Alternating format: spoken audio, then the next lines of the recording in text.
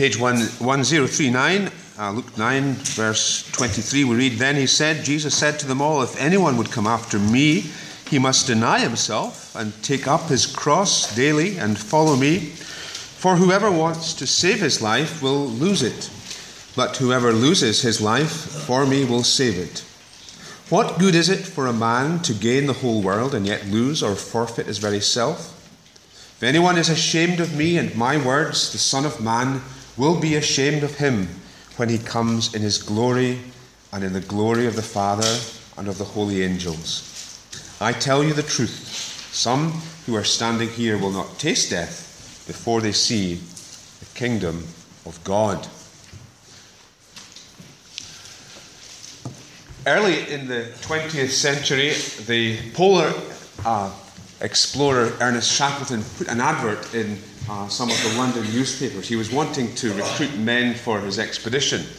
And the advert ran, "Men wanted for a hazardous journey, small wages, bitter cold, long months in complete darkness, constant danger, safe return uncertain." Now, not surprisingly, there were very few applicants for the post. But to Shackleton's credit, he did not undersell the dangers of the expedition. He could never be accused of luring people to come with him on false pretenses. And similarly, the Lord Jesus Christ never sought to underestimate, to play down the cost of following him. We're used to people who are looking for our money or looking for our commitment, playing down the cost. You know, whether someone's trying to sell you a warranty for your car or trying to sign you up as a member for some club or trust. Usually the cost that's involved is played down, and we're naturally wary of that kind of approach. But never with Jesus. If anything, he always points up the cost of following him. And so we have it in these verses. We're coming to these words of Jesus after something of a high point in the Gospel of Luke.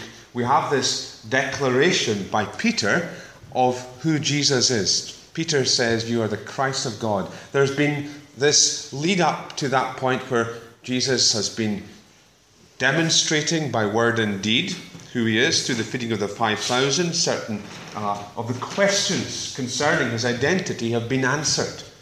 There have been these questions floating around in the minds of the crowd. Is he Elijah? Is he John the Baptist come back from the dead? Is he another of the prophets? Peter says, "You are the Christ of God."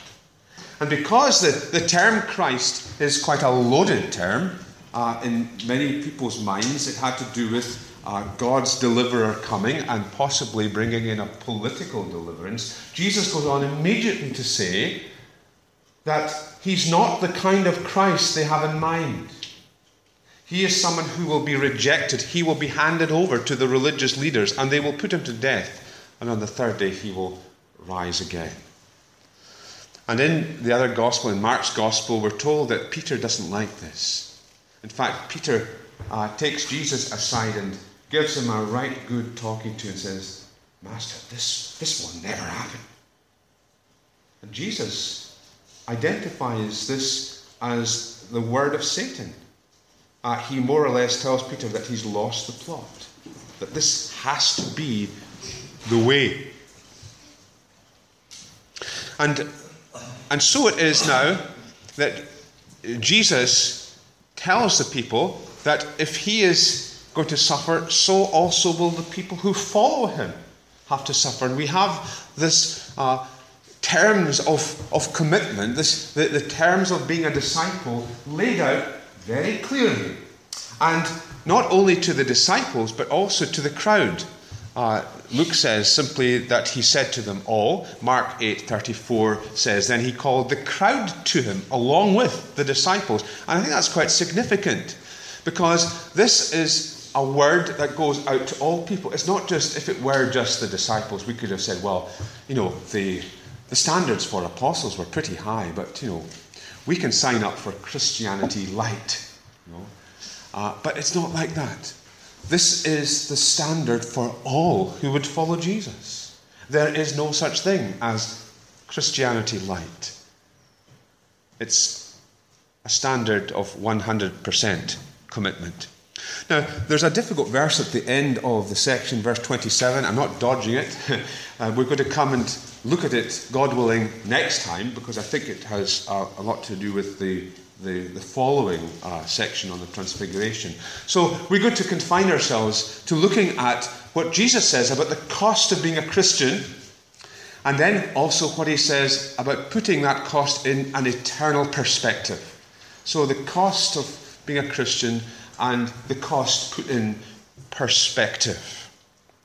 The cost, if anyone would come after me, he must deny himself and take up his cross daily and follow me. The original language has got the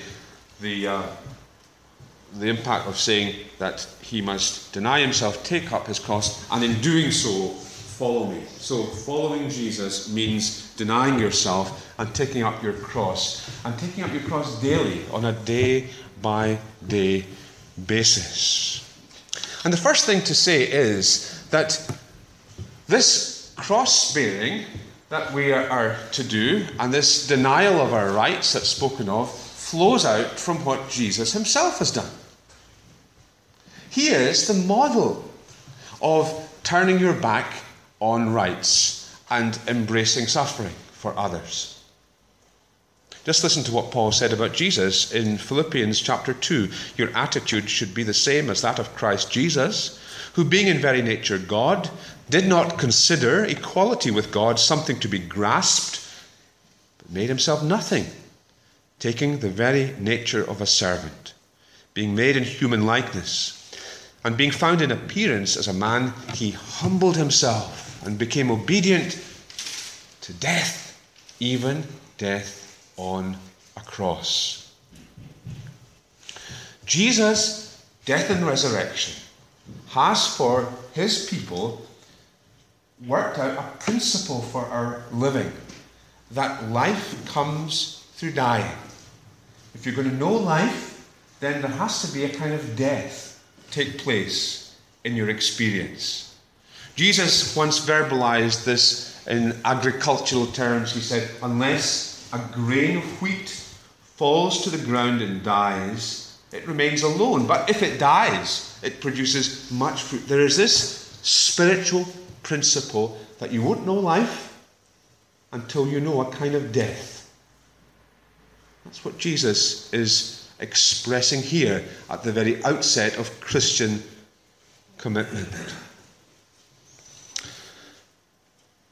If any man would come after me, let him deny himself. Let him deny himself. Denying yourself is basically, it's a refusal to accept that you've got a right to run life your way. Okay? A refusal to accept you've got the right to run life your way. The word for deny here is the same word that's used when Peter denies Jesus. Before Jesus' trial, remember Peter's in the courtyard of the high priest's house, and he's kind of cornered, and he wants to get out of a difficult situation and denies knowing Jesus. Repudiates Jesus. Renounces, disowns him. That's the same kind of idea here. If you're going to deny yourself, you're renouncing yourself. You are repudiating your self-rights. You're turning away from the idea that I am the center of my universe. That's what it means to deny yourself. It's pulling down that idol of self-centeredness which occupies the heart of everyone's life until they come to this point. Now, this really is a deeply ingrained instinct that I have a duty almost to look after myself. I have a duty to love myself, to look after number one. The experts in all kinds of fields tell us that we should love ourselves, pamper ourselves, fulfill our own needs. To the extent that Jesus' words sound in modern ears like psychological heresy. It goes against the grain of all that you hear around you, telling you to love yourself. All the advice for self-preservation, self-promotion. Jesus is telling you, you've got to deny these instincts. Deny yourself. So this is a big deal. This is much bigger than giving up crisps so that you can get back into these jeans again. Much bigger than self-denial than that. It's denying something which is quite basic to the sinful human nature. Putting self always first.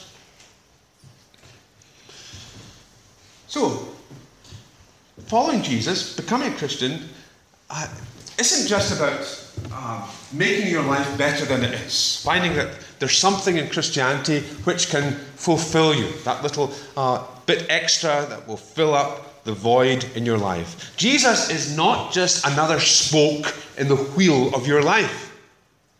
And if that's what you think it is, then that first step of commitment, which is dethroning self, has never taken place, and you cannot possibly be a Christian if Christianity is simply about having a little extra happiness in your life. Jesus puts this requirement to deny yourself, to hand over control of your life to Him at the very beginning of the Christian life.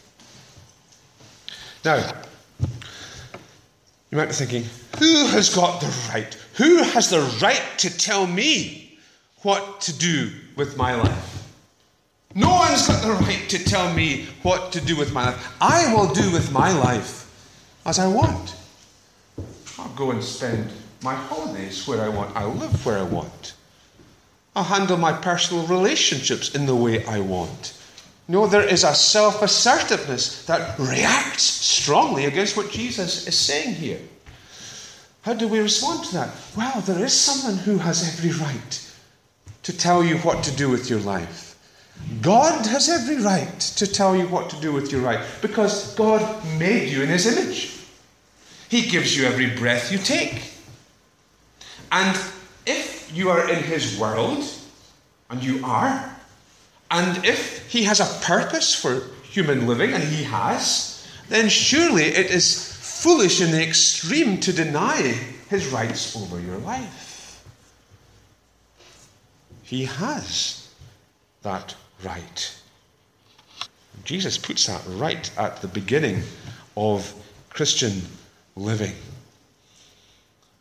Now, it's not easy. It's not something that is naturally done. There are some things you can deny yourself, and it takes a bit of effort.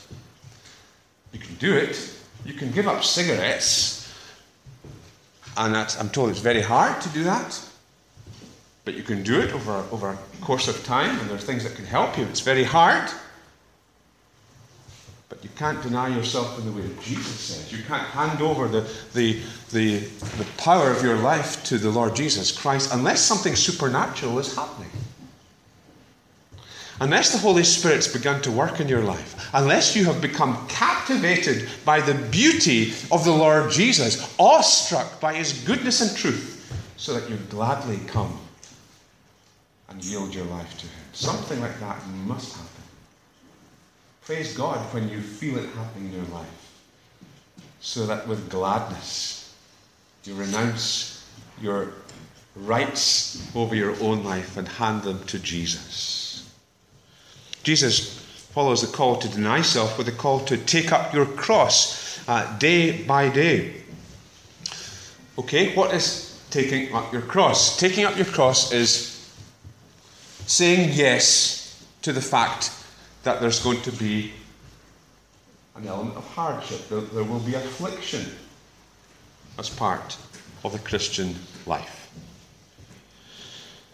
There's going to be a daily taking up the cross. Not something that you just do at a time of conversion and that's the end of it. It's a daily attitude. I'm going into this day recognizing that being a follower of Jesus Christ may mean hardship for me, may mean opposition of some kind.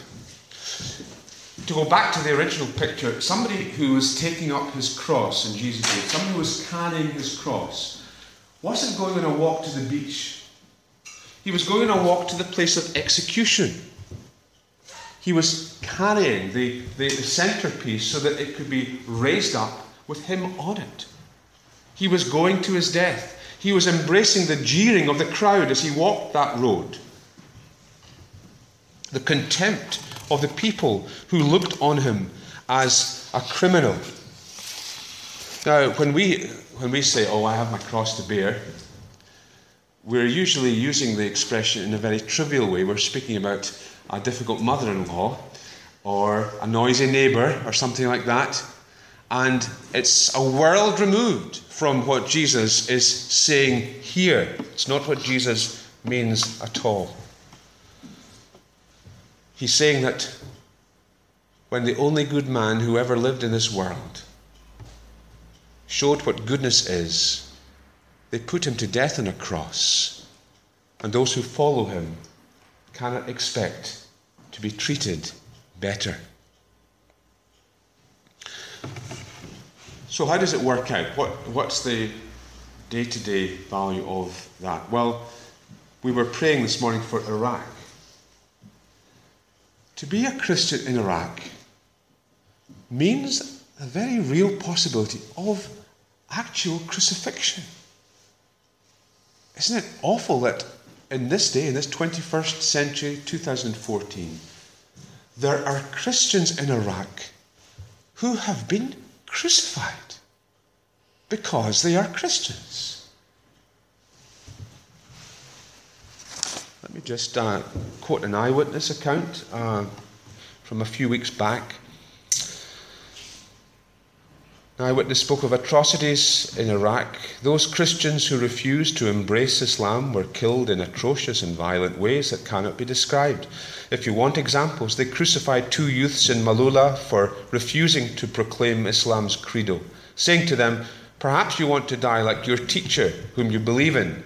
You have 2 choices, either proclaim the Shahada or else be crucified."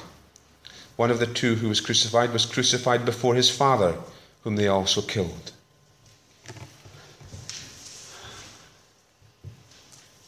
If you become a member of the church in some African countries, you'll stand before the church and the minister will ask you, do you believe in Jesus as your Saviour and Lord? Which is what we ask every would-be member here. And they'll ask another question which we don't have in our liturgy. Are you ready to die for Jesus? Because it's a practical reality. Practical reality. Now, in our Scottish context, what does it mean to suffer for Jesus? Well, we thank God that we are removed from that prospect of physical violence. But it does mean that people will scorn you for being a Christian, that they will look down on you perhaps. There's not going to be a queue at your door with bouquets of flowers because you've decided to follow Jesus. It's not going to be a fast track to promotion because you have decided to follow Jesus. And people who tell you that being a Christian is the route to health and wealth and happiness are counterfeiting the gospel, because Jesus did not say it was like that. There is a cost. Jesus says that we must embrace that cost, and he called it taking up your cross. That is what it means to be a Christian. There's a cost. But Jesus also puts that cost in perspective. He puts that cost in perspective. And he says there are 3 contrasts. Whoever wants to save his life now will lose it, but whoever loses his life for me will save it. Losing and saving life. In most people, if not all people, there's something in us that wants to play safe. Yeah? We want to play safe. We want, as much as is possible, to sit on the fence. We want to avoid getting involved with Jesus because it quite simply sounds too costly. You want to save yourself the commitment. You want to avoid the potential opposition. You want to enjoy, if you can, a quiet life. Sitting there, somewhere on the fence, living a life. It's not a bad life, but it's not a committed life to Christ. It's a nice life, and surely a life that will get you by. Aha, Jesus says, I do not know about the idea of living a safe life. Because you are not created to live a safe life. You are created to burn brightly for my glory. And if you try to live the safe life, you will lose your life. The very act of seeking to save your life will mean that you lose it. You lose the true life that can be enjoyed now in this world. And then, when you die, you will lose the eternal life that is only found in Jesus. Heaven's door will be shut to you. And so playing safe isn't an option, Jesus says. Jesus presses the issue home. What good is it for a man to gain the whole world but lose or forfeit his very self? It's a kind of mathematical question. Like the Americans would say, do the math. Weigh out the pros and cons. On the one side, put into the pan of the scales all the things that the world can give you. All the kind of things that you'll see in Hello Magazine, OK Magazine, Modern Homes, Financial Times, all the glitz and glamour, the power, the wealth, the pleasure that the world can give you. What's true of all these things? They don't last. They come to an end. The good looks fade, the wealth is spent, the health goes, and so on. Even the people that seem to be the wittiest, most full of life, the most successful, find that they can't hold on to the things that they chased. The actor Robin Williams, who was one of the most genuinely funny actors of all time, maybe, with a huge following, and yet he found that divorce and ill health and financial hardship ate away at his happiness until he could no longer bear to live. So sad. And what for some seems to be an escape route, all this talk of a person's right to die, and so on, ignores the fact that you and I have immortal souls, which are not extinguished, but which will go on either in eternal woe or eternal bliss. That's sadly not figuring much in discussions today. It doesn't come into the equations when people evaluate their lives, doesn't it? You have a soul. You're not just a body. You're not like a slug or a starling or a blade of grass. God has placed within you eternity. You have been made in the image of God. You can do things which the beasts of the field cannot do. You can communicate profoundly to other people. You can enjoy a sunset.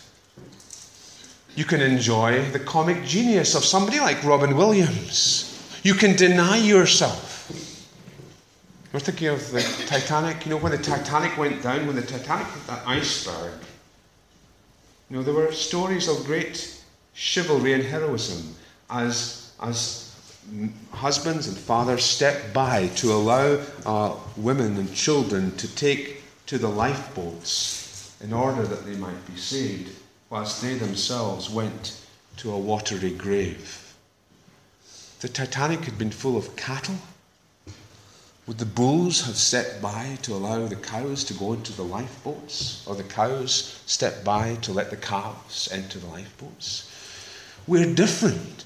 We have been given a soul which is eternally. You will never become nothing.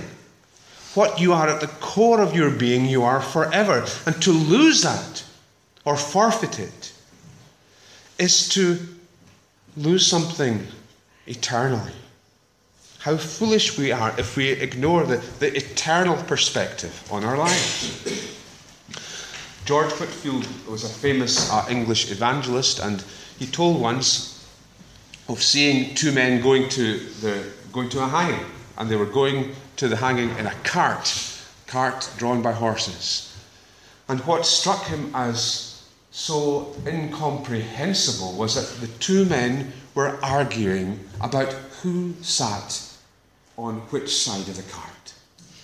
Like two children, without parents to supervise them, arguing about where they sat in the cart. And they were going to their death. And he said that's like so many of us, preoccupied with things which are so trivial and ignoring things which are eternally significant. What will it profit a man to gain the whole world and lose his soul? In 1000 AD, the officials of the Emperor Otto opened up the grave of Charlemagne, the great ruler. And in the midst of all the finery that was buried with him, the gold, the jewelry, the reminders of his great reign, there was the skeleton of Charlemagne himself, wearing a golden crown.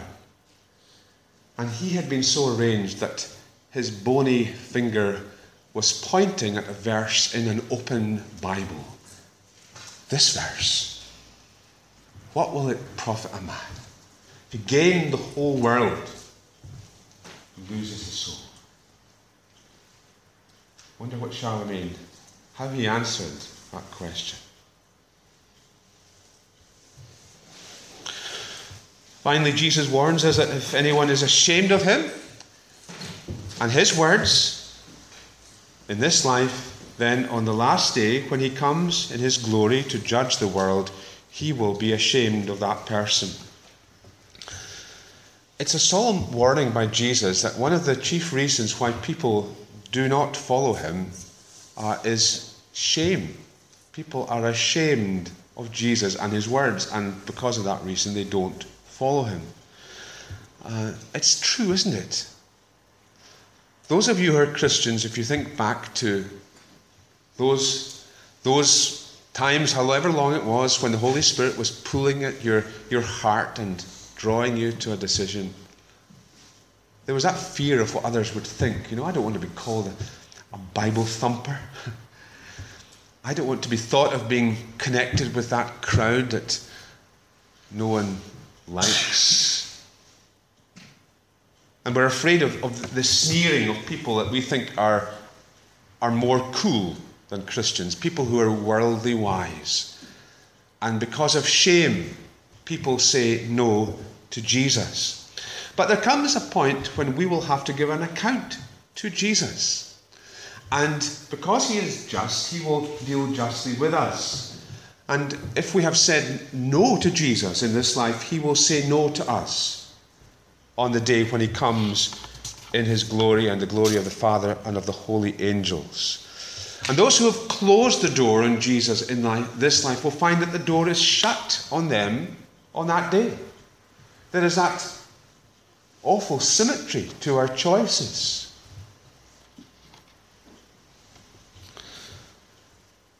And those who are ashamed of Jesus will find that he is ashamed of them. There's a story told about a king who had all that the world could give him. But what he loved more than anything else was to laugh. And once when he was being entertained, a jester came along and wanted to join in the festival of activities and wanted also to perform for the king. And his opportunity came, and he put on his best comical show, the best show he'd ever done, and the king laughed louder than he had ever done before. Once it was all over, the king wanted to hire the jester to be his own personal jester. And once he was in the employment of the king, in high spirits, gave the jester a stick and said to him, "You're the most foolish man alive. I want you to take this stick, and if you ever come across a man more foolish than yourself, you're to pass it on to him." Well, after many years, the king lay sick on his deathbed, and he was ready to die at any moment. He called for the jester. He wanted to laugh one more time before he died. But when the jester was brought in, he thought it was time to speak seriously to the king. And so he asked the king, "Your Highness, where are you going?" And the king said, "I'm going on a long journey." The jester asked again, "And how do you plan to get there?" The king said, "I don't know." The jester asked again, "What preparation have you made for this journey?" The king, rather solemnly, said, "Well, I've had a long time to prepare, but I have to confess I've made no preparation for the journey."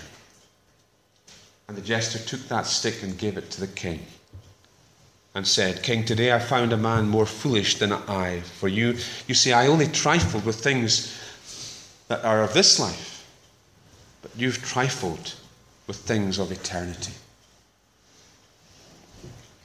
That's what Jesus is saying here, isn't it?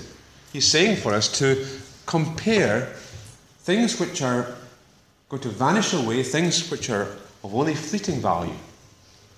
Put them in the balance and compare them with things that will last forever. Wouldn't it be so foolish for someone to invest all they had in building a house and furnishing a house, knowing full well that they had built on land which wasn't zoned for building, and that when they had exhausted all of their money, they would not be allowed to enter into that home which they had piled all of their earthly belongings? That's what it's like to ignore the words of Jesus, to be rich in this world and poor for eternity. And that's why Jesus asks the question, what good is it for a man to gain the whole world and yet to lose or forfeit his very self? Let's pray.